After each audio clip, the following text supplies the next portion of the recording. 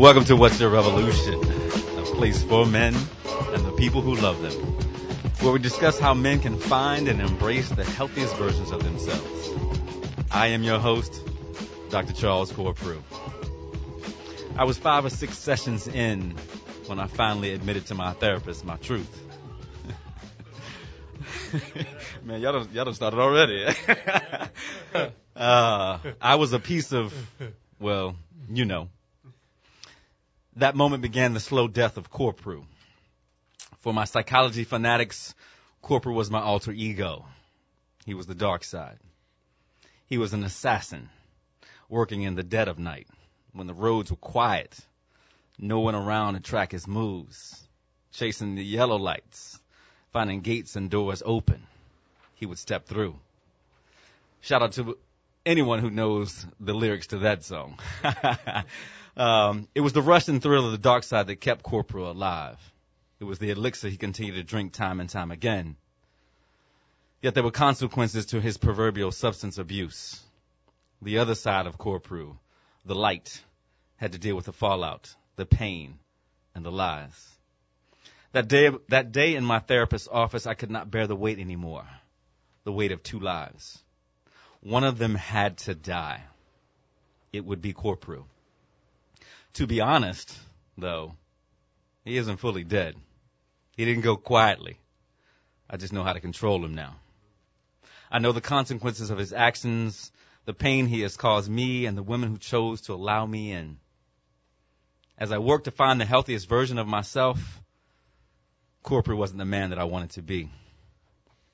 Today, to help me with this discussion of the potential impact of JayZ's newest album, which talks about his vulnerability and his work to be the healthiest version of himself, I am honored to have this panel of guests, this juggernauts. That's the word that comes. That's the word that comes to my mind. So,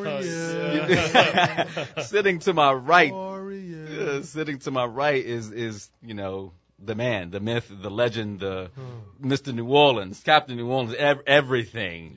Yep. The host of WBOK's Good Morning Show, Oliver Thomas. What's up, brother? Man, I'm a Dr. Corprew fan. For real. Man, I appreciate you, brother. I appreciate Good to you. be here, brother. Thank you so much. To my left, man, my good friend and TV host, multi-talented producer. That's you. That's you, Mr. Wayne. Mr. Wayne, what's happening, brother? Not much. Glad to be here. It's an honor to sit among so many. I can't even talk. It's just an honor to be here amongst everybody. I appreciate you.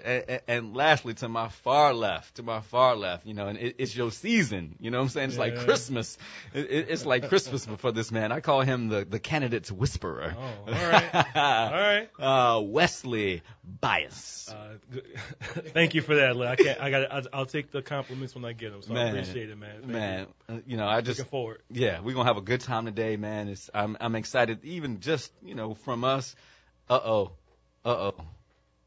Graham is in the house. Always.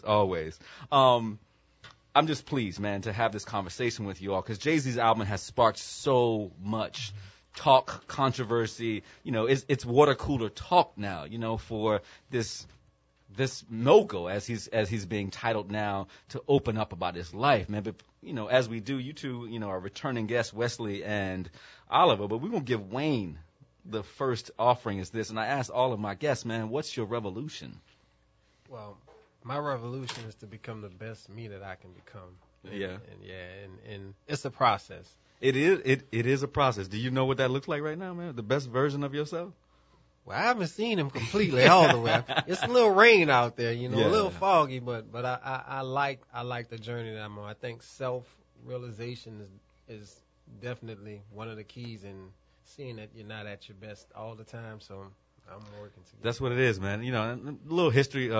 Wayne and I have been able to talk at length, really about this journey, about the healthiest versions of ourselves, man. It was interesting. We were sitting as Wayne was taking care of some stuff at the crib for me. Right, what I'm saying? Wayne is a entrepreneur.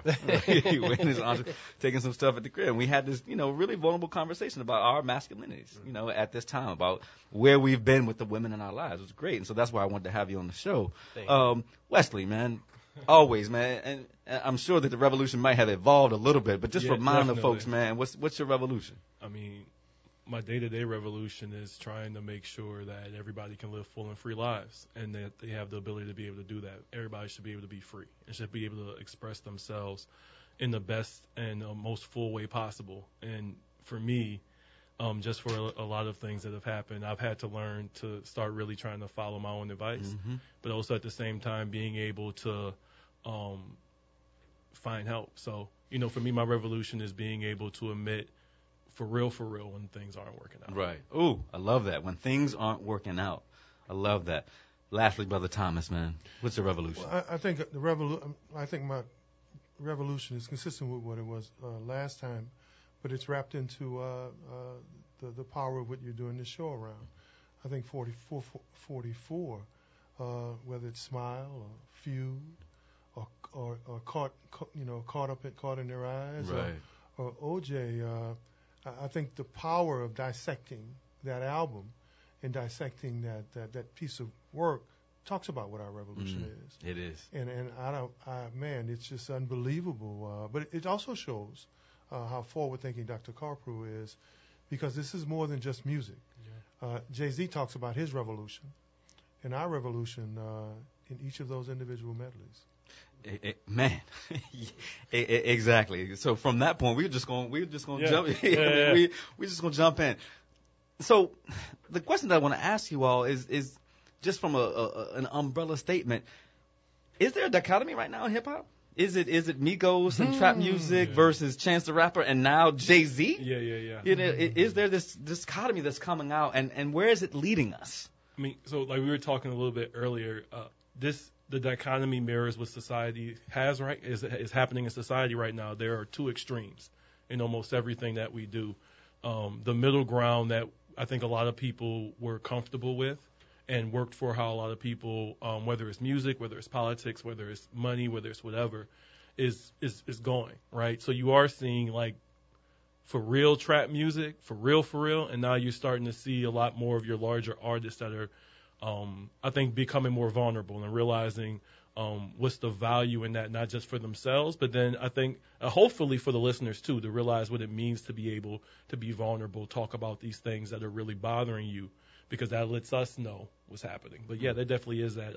There definitely is a dichotomy in hip hop and music. Yeah, I think what JayZ does is he challenges what we've been buying, what they've sold us recently. Versus what the mission of the artist and the level of consciousness and the metamorphosis of the artist. Hopefully he's made enough money now that his level of consciousness can be what's being exhibited in 444. So for me, as powerful as that message and that music is to those of us who are everyday folk, I hope the industry is breaking down the words and the message, because it's even a more powerful message to them. It is. The interesting thing, and I'm going to pull this back for one second, is that you made the statement that hopefully that he's made enough money, right? Hopefully he's made enough money, and I know that Brother JayZ is, rolling in truckloads of money, but doesn't this album, if you look at it on its face, right, make him more money? In a black man's life, there are certain moments in your life where you're free, especially in terms of expression. That is, if you're so broke and so outcast that you don't give a damn, or if you've made so much money that you have the level of capitalist independent that they can't take away enough that you'd be dependent again. Very few of us experience the latter. So it's important that hopefully he represents the latter, that he's made enough money that him and B won't ever be broke again. So now he can get back to a level of consciousness that impacts the industry. That's an alternative argument that I have not heard. Yeah. Wayne, you want to speak to that? For your first question, I do agree that there's a dichotomy, but also that hip-hop has become like 45 to 50 years old. Yeah. So, and it was in its origin, it was a language not everybody can understand. And in a defense of, not that I'm intending to defend him, but this younger generation of music where we say we can't understand what they're saying. Well, it probably wasn't meant for us to understand it. And I think even now that we're starting to accept mature artists like a JayZ and Nas getting to the 40s and the 50s, those two areas probably will never mesh. Never mesh. That's an interesting statement, because it then comes back to what you just said. Well, in Kill JayZ, he goes right at himself. It goes right at himself. So but I told you we were going to have a good time on the show today. But Doc, that's powerful in that. How conflicted have you been, bruh? Well, I mean, with your level of consciousness, because this has to come from a deep place about questioning his own position, his own revolution. I forgot what CD it was. Then the lyric was, "I wish I could rap more like Common Sense," but it don't make any common sense. Like right. he has been wrestling the list for a long time. He's known for a fact that the pressures from certain critics to make sure that you really use your platform to talk about things that can be much more beneficial to the community. He's known about this already. He's rapped about it. And I think to the point that you said about you either are so broke where you don't give a damn, or you so rich where nobody can touch you. He's at this point now. Nobody can touch him. And I think you're right. He's figured out how to make common sense. But not common sense, common is dollars, right? So that's exactly. where he's figured it out now. Like right. he slow played it, and now between this CD, between Lemonade, between the seat at the table, the Carter Knowles family is like, they've been able to really show how you can really put heart and pain on wax, and people are going to hear that. Let's keep it real too. It also exposes him. Yeah. In the level as a grown man who's 40 plus, right?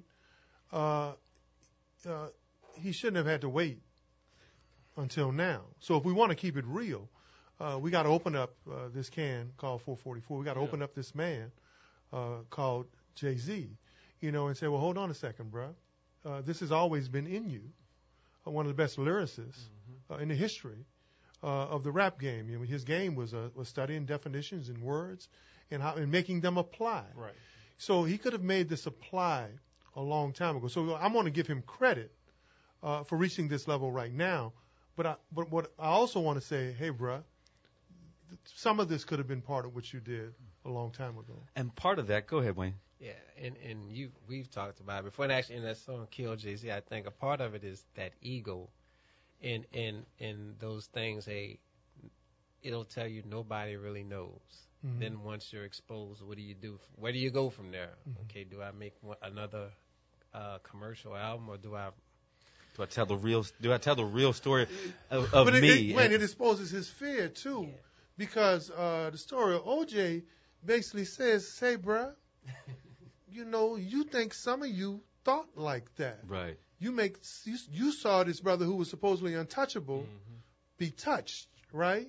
So what part of his life and others like him who we think have reached that level of freedom still scared?" And it goes, what I loved about Kill JayZ, because if you've seen the footnotes, right? I at first I was like, oh, Kill JayZ, but when you listen and you really hear him talk about it, really break it down, it is that evolution. It is that revolution, because he's like, kill JayZ, kill corporate. For real. The slow you death, opened up with that. the slow death of corporate. Absolutely. But, right, exactly. But for him, kill JayZ is, I need to be Sean. Yeah. And I need to get outside. I need to get out. Exactly. So that point that you're making is that, and as a developmental psychologist, I'm going to bring that hat here. We all develop differently. We get to that space. For some of us, you're having that conversation at 35. You're having that conversation at 25. I put this on Facebook last night and asked, when was that JayZ moment for you? One of my good frat brothers, Mark Sims, said, you remember when we worked together back at JMU this was like early 2000s. Right. He was in his 20s. He left us, man. The last night of the academy, he left it. I'm going to see my girl, right? And we like, man, come on, hang out with us. He was like, no. That was early 2000s in his 20s. Now, for some of us, man, we still waiting for that JayZ moment. So, from a developmental psychology perspective, we all develop differently. Great point. Great point. But here's this opportunity. Kill JayZ, I'm Sean. And what does that actually look like? When I strip myself down from the persona that is JayZ, big pimpin', as we were talking about, right? Big pimpin'. And now I'm talking about the challenges that me and my wife are having. But to be fair, and before Wes jumps in, to be fair, maybe sometimes we're too critical, right?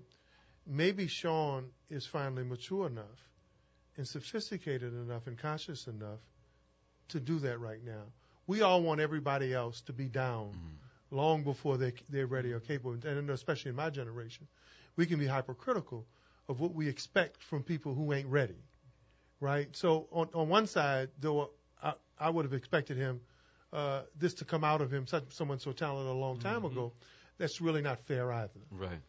But And sometimes there has to be, there has to be an impetus for this. Yeah, and so I'm happy that you said that. I think, I forgot who said about the idea of exposure, right? Like you have this image that is created, and maybe it is something that you do or don't want to embody, right? But depending on what your situation is, somebody like JayZ, maybe he was always Sean, right? But JayZ was how the people, the industry wanted him to be.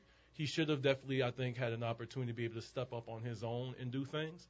But I also see this, and I know from the experiences that I've had, like when you are exposed, it's painful.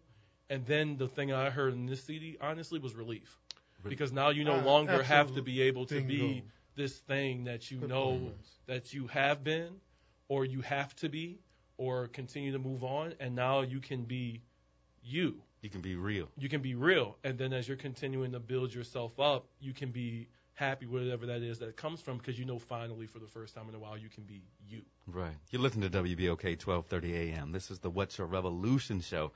I'm your host, Dr. Charles Corprew, sitting here with the juggernauts, as we talk through JayZ's 444 album. As we're sitting here now, we're going to break it down for a little further, man. Thinking about JayZ, kill JayZ, and what that message is trying to say, I'm going to ask you a poignant question, gentlemen. If you had to write your obituary of your old self, how would it start?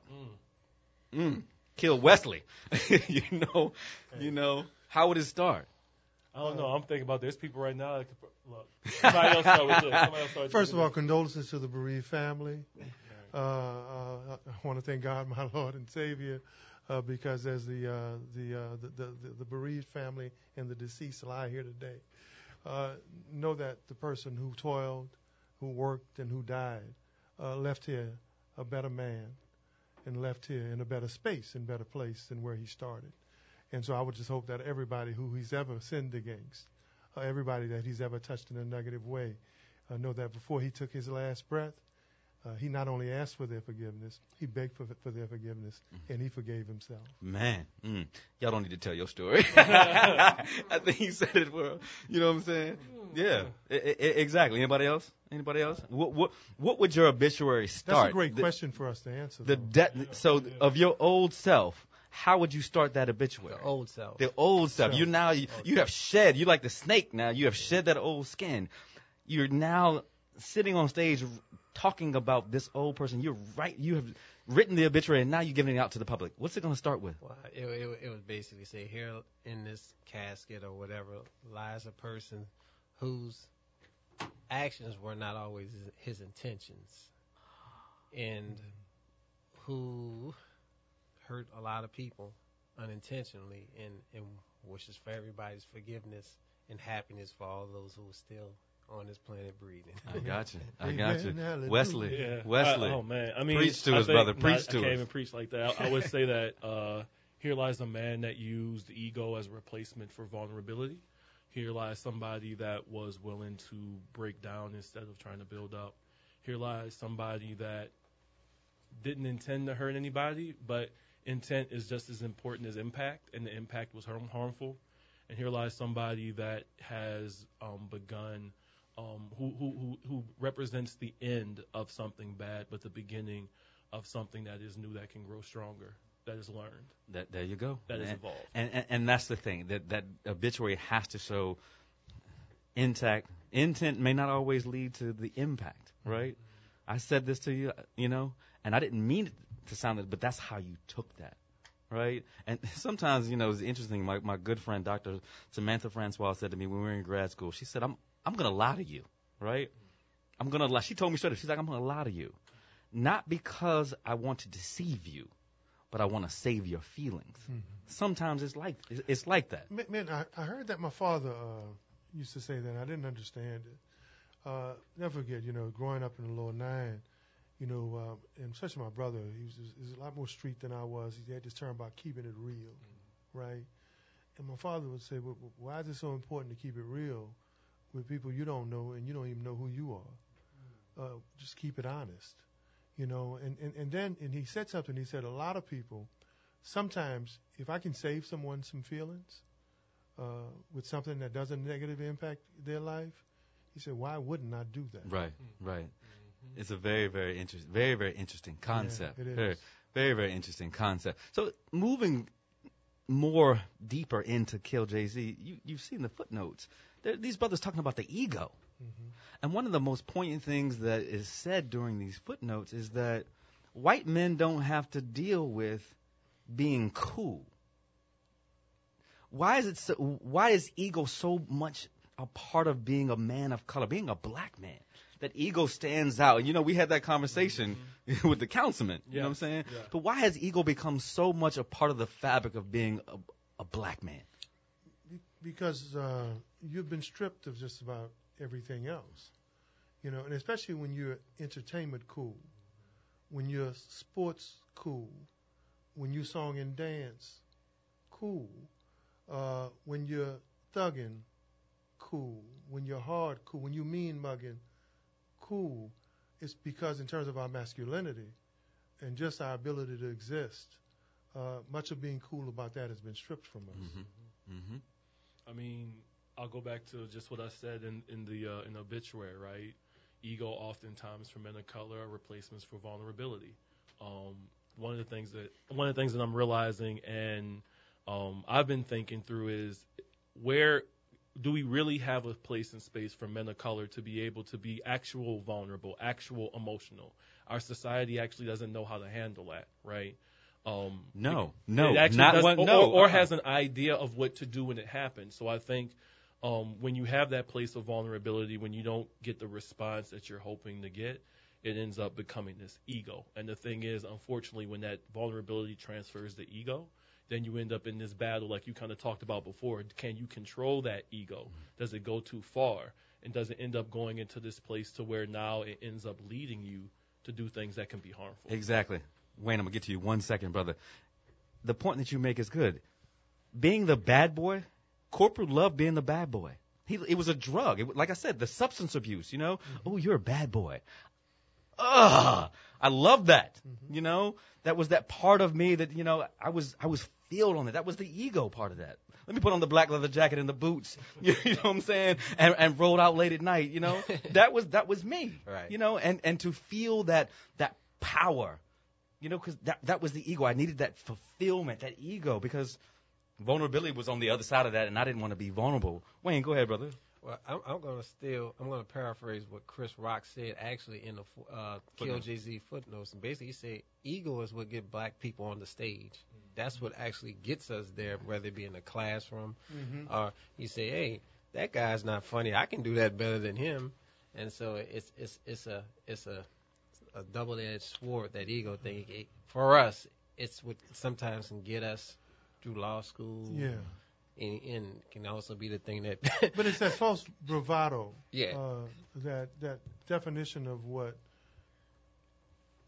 America has considered black masculinity.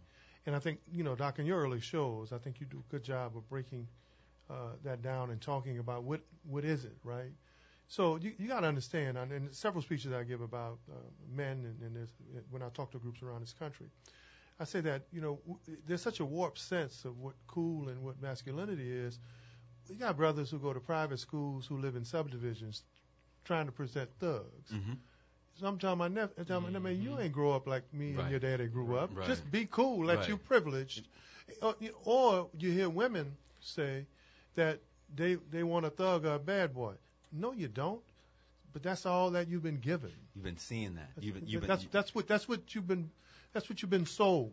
If you look at a commercial or a movie, or an ad, it's one size fits all for us. And to that point, now I think what you're really seeing which is going to be a challenge, is now you're starting to see black men who really are expanding what that definition of masculinity is. And then you're seeing the pushback, right? Or you're seeing the negative comments for things that doesn't make any sense. It's like I saw this meme that's like, wait, men go to brunch? That's gay. What? Why? How? Right? But the thing is also as you're starting to see the definition of how black boy joy happens, right? When people are actually able to be happy. Wow. That's once again, like society doesn't know how to handle that. And we as men have to, as black men, men of color, have to understand how to deal with that in a way to where ego doesn't go over how we really and truly want to represent ourselves.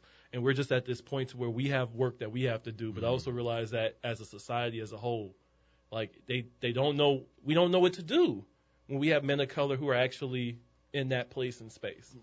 The point that I didn't stop listening. I heard everything you said, but the black boy joy. Yeah. Is that like, is that the... You can't mean mug if you exactly. want the world to know you're happy. No, that's black right. Boy joy. Black girl magic. Now, you might have, you just started. No, I didn't. I mean, I'm going to give it, once again, this is Chance the Rapper, right? No, so black boy. So once again, it's like the evolution of our music, the evolution of our society, how people are now being able to be vulnerable.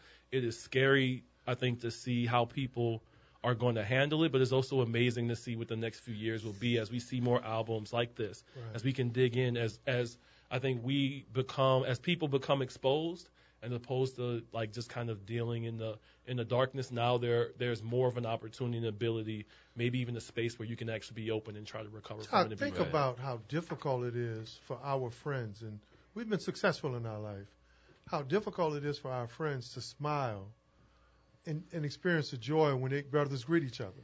It's always a little tenseness. It's always like, what's up? What's happening, bruh? And you could be a billionaire, right? But we've been why is it backstage at these shows with rappers, you always got to hear about a beef with the amigos. Talk about it on the show. Negroes, y'all, I mean, I went to a concert the city hosted where I represented the city years ago. I'm not even going to say the name of the group, where they were performing at the Singer, and it was a hardcore group. And I went backstage to talk to brothers, to thank them for coming out. Man, these dudes were soft as tissue paper. But and I'm like, huh? I'm like, but on stage, that persona, that man, ego. they were presenting something that was so anti who they were. And so I was like, man, y'all could have did good music because you're talented in any venue, with any message. Mm-hmm. But they were selling something that they weren't. Right. Wayne, as we go to break, man, how has your ego helped and hurt you in your success? Oh, shoot. Boy, that thing there. That thing there.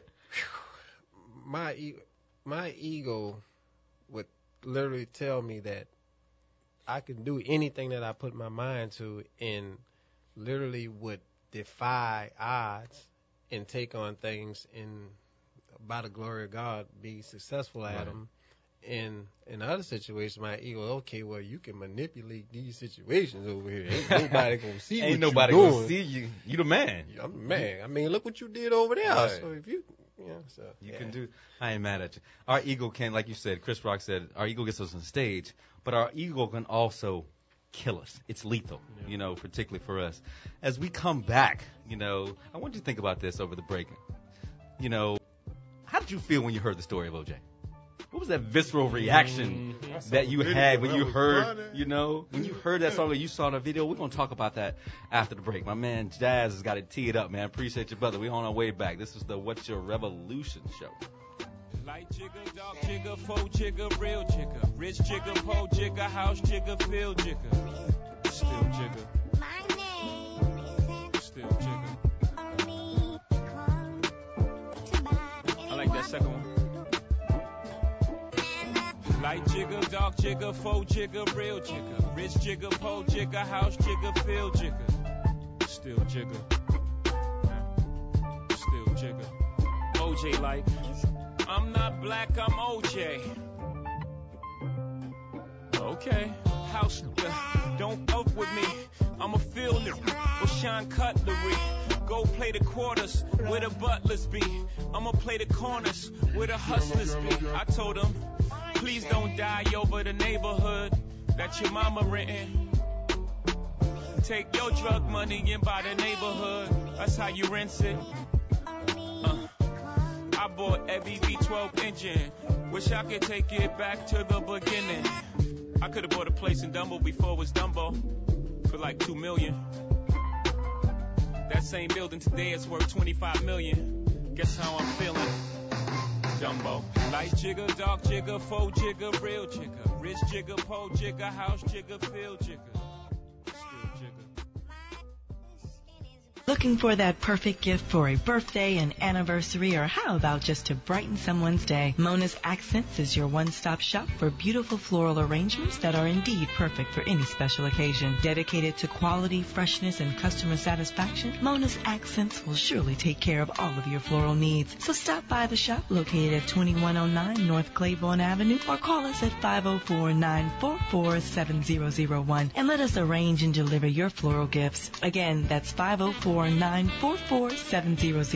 or you can order online at www.monasaccents.com. Mona's Accents, freshness, quality, and customer satisfaction guaranteed. Visit InspiredNOLACharterschools.org. Founded in 2013, Inspired NOLA Charter Schools is currently the highest performing charter management organization in New Orleans. This academic year, Inspired NOLA will serve more than 3,700 students in 5 schools. A-graded Alice Hart Charter School, A-graded Edna Carr High School, Andrew Wilson Charter School, 42 Charter School, and Eleanor McMain Secondary School. In just 1 year, Inspired NOLA transformed Wilson from an F to a C school, and they are dedicated to the transformation of McMain and McDonough 42. With Inspired NOLA, providing high-quality educational opportunities for young people is our goal and mission. For more information about Inspired NOLA, call 504-227-3057 or visit InspiredNOLACharterschools.org. WBOK 1230 AM, the People's Station. Kill JayZ. They'll never love you, you'll never be enough. Let's just keep it real, JayZ. JayZ. I mean, you shot your own brother. How could we know if we can trust JayZ? And you know better, nigga. I know you do. But you gotta do better, boy. You owe it the blue. You had no father, you had the armor. But you got a daughter, gotta get softer. Die, JayZ. This ain't back in the days. You don't need an alibi, JayZ. Cry, JayZ. We know the pain is real, but you can't heal what you never revealed. What's up, JayZ? You know you owe the truth to all the youth that fell in love with JayZ. You got people you love, you sold drugs to. You got high on life that drugged you. You walking around like you invincible. You dropped out of school, you lost your principles. I know people backstab you, I felt that too. But this for everybody attitude ain't natural. But you ain't the same, this ain't kumbaya. But you got hurt cause you did kumbaya.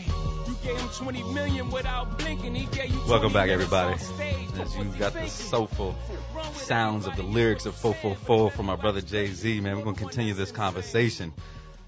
Y'all have been dropping knowledge, man. I always want to give a shout out to, when we got the cipher going on in the room. We're going to move away from Kill JayZ to the story of OJ. The story of OJ. It's interesting that I really wanted to go see Paul Mooney Saturday night because I wanted to see how he was going to actually handle the release of OJ. I was a little disappointed. Well, what was obvious at the concert, Brothers at Peace concert, was that Paul has seen his better days. Yeah. The early signs of where he is in his stage in his life. Right, exactly. They were there. And then the environment and the venue that we were functioning under, especially when black folks have something successful, remains a challenge right now. But the good thing was that we heard some good comedic messages. We did. From a lot of people about a lot of issues. And I think Paul, even though we wanted him to be there longer, his piece still is strong with me in that America finally got what it deserved. Right. That's something to think about. That is something that resonates, and particularly around this story of OJ that JayZ Bingo. depicts, is that it doesn't matter where you ascend.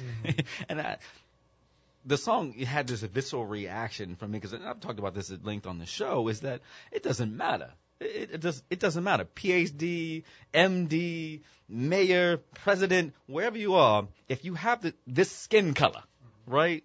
At the end of the day, what do you say? Okay.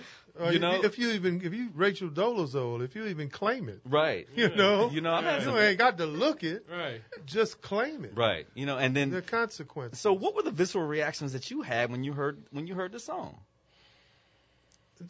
I mean, no, you can go. I mean, go ahead, brother Wayne. When I first heard the song, the part like, I'm not black, I'm OJ. Okay. Yeah. I'm like, whoa. Yeah. That was profound, and just that by itself, it spoke a quadrillion words, and maybe some people may not know. There was OJ actually said, I'm not black. Yeah, OJ. Some people may think that's the line. No. If you had all the documentaries that have come out have used that line about I'm not black, I'm OJ. I mean, but I also heard it was revealing in terms of JayZ and how he thinks, and that even though he's a multi-millionaire, a billionaire, or has $1 billion portfolio right now, he still ain't sure. And so he was actually keeping it real. He's like, hey, look, I think I'm all right, but I'm a big jigger, but I don't know. I don't know. Right. And that's the thing. That still may not be safe. Right. And that's the thing that came out, in the other line about ego with Chris Rock says, white boys don't have this ego, right? Because many of them ain't got to worry. They ain't got to worry. That's the privilege that, Wait, Wes, what did Chris Rock say in Big and Blacker? He said, there's a white boy in this theater who's a janitor. Right. And if I ask him to swap with me, he's going to say, no, bruh. Right. I'm going to ride this white thing. That's right, yeah. The benefits are better, and I'm rich. And I'm Chris Rock. And I'm rich. Rich, right. Exactly. Right. So, because they know, because at the end of the day, we know, brothers, sisters can lose all of it in one shot, and that white boy can fall and get up and fall and get up and fall and get up. And he can be a heroin addict and addicted to opioids, and it could be a health problem. Yeah. But if you're black and addicted to crack cocaine or heroin, that's right. Have an addiction problem, you're an addict. America changes the language. Depending on who you are, whether you're with the dominant social and capitalist class, whether you are their servants. Right. I have I hate to say this, one of my frat brothers is in jail. Prominent city official in Norfolk, Virginia. Did some wrong. Can't say that he didn't. Did some wrong. The governor of Virginia did the exact same thing, right? The governor of Virginia did the exact same thing. His case went all the way to the Supreme Court. He is sitting free. Absolutely, overturned. My brother, Ted Stevens, he got 7. Yeah. He's sitting with a 7-year bid now. The exact same thing. And so because it's now gone to the Supreme Court, there are other cases around the country, and hopefully he is being able to use, what happened to the governor. But, I mean, boom. You think about that, and that's why this song is so prolific in the nature that there's still that fear. I can rise, but there's still going to be a glass ceiling, and there's still going to be a proverbial monitor. The system was so cool and so powerful that OJ couldn't even see himself. So when he looked in the mirror, he saw what they told him and what they sold him. That's how powerful white supremacy. That's how powerful the imaging of the black male is. They can even make you see what you're not. And that is a very interesting thing, because we can ascend, and there will be people who will back you. I like you. I love you. You're that type of person. You're different. You're different. I mean, what do you think they were saying about Barack in the beginning? Oh, yeah. He's different. I mean, you remember when Colin Powell, let's push Colin Powell to the front. That's Colin right. was like, no. Colin was smart. He's like, I'm going to pass on that. Right, but, yeah. Exactly. And it was so interesting to me that another visceral reaction with my president is giving a talk about health care, and we'll go in about that, right? And the audacity, and I'm going to say that, the audacity of this congressman from South Carolina, you lie.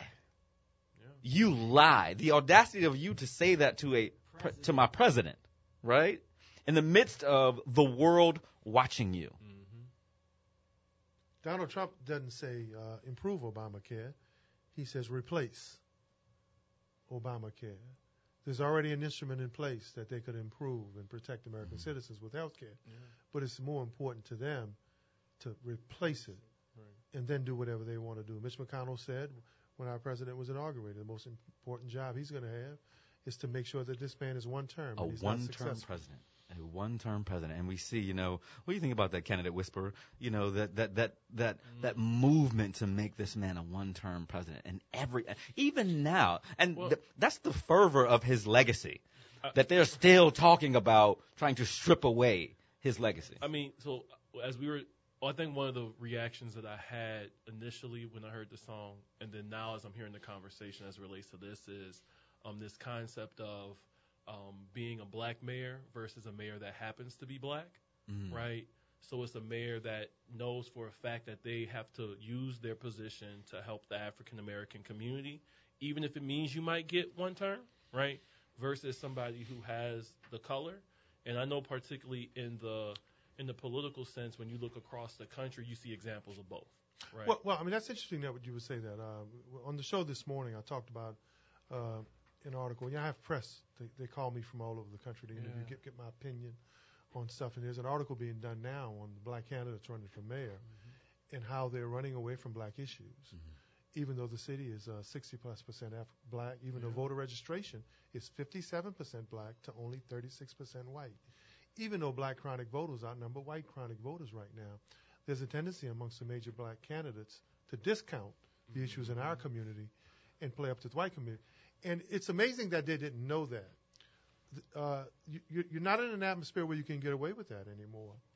White reporters and black reporters and journalists are going to call you out now. Right. So there's an article being worked on now where black candidates are saying one thing to a white audience and then another thing to black audience instead of saying what they believe and having a platform to back it up. And that is the political nature that we're living in. And I think right? the one thing about the song and I appreciate about JayZ is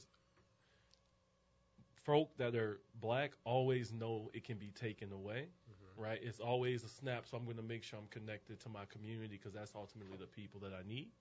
I think the one thing that we saw with OJ is like, keep rising, always rise, always forward, but you better remember who your people are, right? Because they're almost every single time there will be that big fall.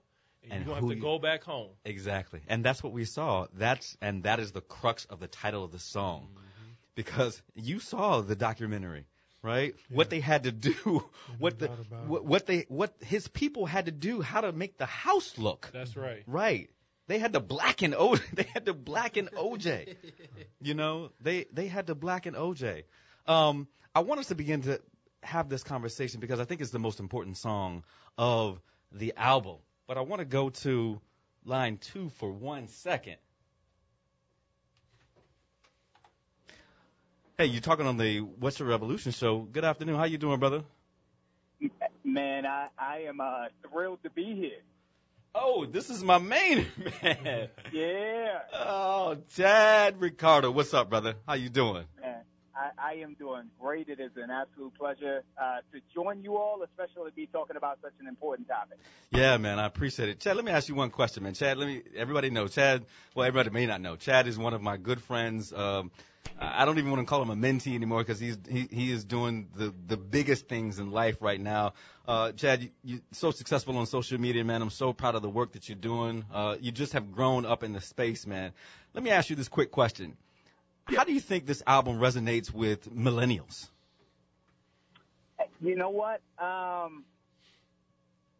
don't believe that it resonates as well with millennials. But, it's almost not their fault, though. Because they haven't been brought up on hip hop that is about anything more than just clothes and, unfortunately, the drug culture and women and everything else. Right, so I think that a lot of it goes over their heads to an extent. So it's a mature album. It's for mature folks. Do you think that because this album speaks to an evolution of masculinity and an evolution of vulnerability, that it doesn't as well speak to millennials because they haven't really been able to go through this yet. You know what? I'm going to answer that with a real life example. Because my answer is yes. Today, I posted something on social. I made a little docu video myself in which there were grown men speaking about one of the industries that we thrive in, and there were grown men speaking about the fear that we embody every time before we take the stage. And one of my colleagues, unfortunately, felt the need to go out and to puff up his chest and use his bravado to say that fear shouldn't be a thing that a man feels. So I think that not only millennials, but men as a whole still have an issue with accepting and addressing those vulnerabilities. Actually do all feel to some extent. Right. Chad, and that's the thing I think that we as this older generation, and if you could see the panel that I've got assembled here, man, these brothers could go out and rule the world. We've got to be able to show our younger brothers, as we used to do back in the academy. You remember those times back in the academy? We had those days. Yeah. Chad and I ran the JMU Male Academy for a number of years. We were able to show our boys what it was like, for us to come together, to galvanize, to be vulnerable with each other. My experience was different in that it was my nephew, who actually turned me on. He said, "Oh, man, once you watch this video with me," he said, "Man, you on 444, right?" I was like, "Man, I heard about it," and he's 24. Okay. Years old, and he's been through some things. Even though I don't think millennials are where we expect them to be, there's a level of consciousness right now, whether it's Black Lives Matter movement, there you go, the anti-brutality movement, younger conscious brothers and sisters who are getting it now. And I don't think we can underestimate where they are because they're out there and they're beginning to express it. I got you. Thank you, Brother Thomas. Chad, I'm going to have to let you go, brother, but I appreciate the phone call, man. And let's Absolutely. make sure we stay in touch. Absolutely, and thank you all very much for having me, man. No doubt. I appreciate you. All right. You're listening to WBOK 1230 AM. This is the What's Your Revolution show. Sitting here with three outstanding young men who are dropping knowledge about their lives, their experiences, and as we dialogue about JayZ's Fo Fo Fo album. Gentlemen, let's get back to this conversation for 1 second, because as I said before, my main man Chad called, is that the title track, to me, in my opinion, is probably the most prolific song on the album. As we've been talking about vulnerability. What were your feelings about that? And have we had experiences that will allow us to be able to write a track like JayZ did? Because I think it's a love song to Beyonce. Well, I mean, from what the summary does with the song is that it was a time that he actually got up and started feeling those emotions and wrote it. So it was a feeling that made him most vulnerable about where he was at 4:44 in the morning. So, but what was troubling you, and what were you experiencing emotionally and spiritually that you had to reveal yourself at that time of the doggone day? Right. Period. Right. That what was on your mind that woke you up, right? And it couldn't have been the first time you went to bed sleeping and thinking like that. But at this point, you had to sit down and put pen to paper, man, and put track on some wax. Right. Yeah. Right. Go ahead, Wayne. In reference to what you said, I'll go through the back door to come through the front. But I don't think, in my opinion, I don't know Beyonce nor JayZ, but starting with Lemonade, I don't think that if he had a choice, he wanted that stuff to come out, in terms of what Beyonce did. And then I think in that, he said, okay, well, they're talented enough to do that. And it made money, too. Okay, well, hell, I'll put my stuff out here, too. But isn't that a sign of the times now? If there's any capitalism in it, it's like, hey, man, my raunchiest, my weakest, my damnedest. Right. If I can put it on CD, video, or track, I can also make some money.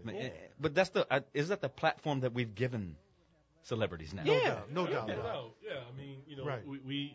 I mean, now I don't even necessarily think we give it, but thanks to things like social media, it is so easy to be in somebody's life, to where you really. Is it their real life though, Wesley? Hey, once again, right? We started off this conversation with Kill JayZ, right? There you go. All right, I just want to put it out there. Part of this, in this city, and I think probably in many other places, we all have two ways of how we show up, right? We have the thing that who we truly are, what we embody, that we keep to ourselves, and then we have the personalities in this city where everybody has to have a personality, and that's what everybody has one, whether they want to admit it or not. And you have to be able to carry that, and that can go the wrong way. One of the questions you asked earlier about, like, could you hear the CD and could you write a verse? I'm gonna tell you something. After the past few months, I could write like my own CD, right? But I think it's when it finally happens, whether it's exposed or you do it on your own, right? It's important to be able to really. It was important when I heard that song to be able to call a situation out. For every single piece that it is, right? Every single piece. Everything, not like at that time. And then for them, I think it's different because they were married, right? So they also are working through this this sacred bond with kids. With kids, and he says that, you know what I'm saying? Right. So I mean, there's a lot of different dynamics, and I think like once that vulnerability happens, once that exposure happens, then the complexity of the issue, whether you're trying to work that relationship out or not. But that's also powerful in terms of him revealing that, especially to younger millennial couples today. One of the differences is that we don't see folk sticking or fighting through or working through stuff, right? I mean, annulments and divorces and separations are as quick as the I do's. In some cases. In some cases. Yeah, in some cases. At the altar, so. And whenever you can see someone, I'll never forget the heaviest thing my mother ever told me when I asked her why she deals with my dad, who could be difficult. She said, because the us is more important than the me. Boom. My parents have been married 52 years, and right. It wasn't easy. No. I saw it. I watched it. No. It wasn't. My mother would tell you now, and she has to take care of my 80-year-old father. It's not easy, but without them, there is no me, and we understand that this is a team. And I think that revelation, by Beyonce being as vulnerable as she was, and to show her pain, if he had not come out with something like this, right, we would be saying, "Where are you? Where are you? Right. Where are you? Right? Am I right? You're right. With my am I right? With my Barack, am I right? You're right. And to allude that, what I got out of that Kill JayZ in the album as a whole is that what really reinforces that there are some places in your life where you're gonna get where your money, your notoriety, your reputation, your mother, your father, they can't help you. And you gotta sit in that space. You gotta sit in that space. You gotta sit in that space. What was really interesting that he says in the song that stood out was, "You grew up faster than me." Which is interesting from a developmental psychology perspective, because women usually do. I mean, about 2 to 3 years develop faster than men. And depending on our experiences, that gap could be much wider. And usually is. It is. It is. But for him to say that and to recognize that, and what he says in the footnotes is that because she had a family, she had mom and dad in the building with her, and that he thought by just meeting his dad that he could be able to do that. And we know that these relationships have to take time. We got to learn how to. If you don't have that image of love early, you got to figure it out. Yeah. We're gonna go to line 2 real quick. My man Said is on the line. Said, Scott, what's up, brother? How you doing? What's up, brother? How's it going? Man, everything's good, man. Just sitting here, rapping about the album, man. I know Said and I have talked about this extensively. We don't have a whole lot of time, Said, man. What are your thoughts on the album? Hey, man, I love it, man. I've been a Jay fan for, since Dead President sample came out, going back to 96. But what I realized about Jay, man, Jay really, he's been really trying to talk about his vulnerability early on. I think the challenge with the people, and especially the hip-hop heads, is they've been challenged to recognize what vulnerability really is. Jay has been talking about, his affection and his love for Blue Ivy. He's been talking about he's got the hottest chick in the game wearing his chain, dating back for albums. he's been talking about it. It's just that he's probably now saying, look, I have something to get off my chest, and now it's time for me to really just put it in plain language for y'all to understand. Right. And you there's know. And as the good brother said, he now has the platform and the money, right? And you think about this platform, put it all out there. I got Tidal. I dropped it on Tidal, my platform, right? my platform. I put my money into this. This is my album. This is my platform. You know? Absolutely. Yeah. Said, I appreciate the phone call. I know you're on vacation, man. I see the pictures on Instagram. I'm a little jealous, brother. You know. Hey, man, look, I'm still in America, though. oh, you're going to call a brother out. You can call. Hey, man, thanks for calling, man. Hey, no doubt, brother. Appreciate you. As we begin to close out, man, I'm going to ask this question to you all.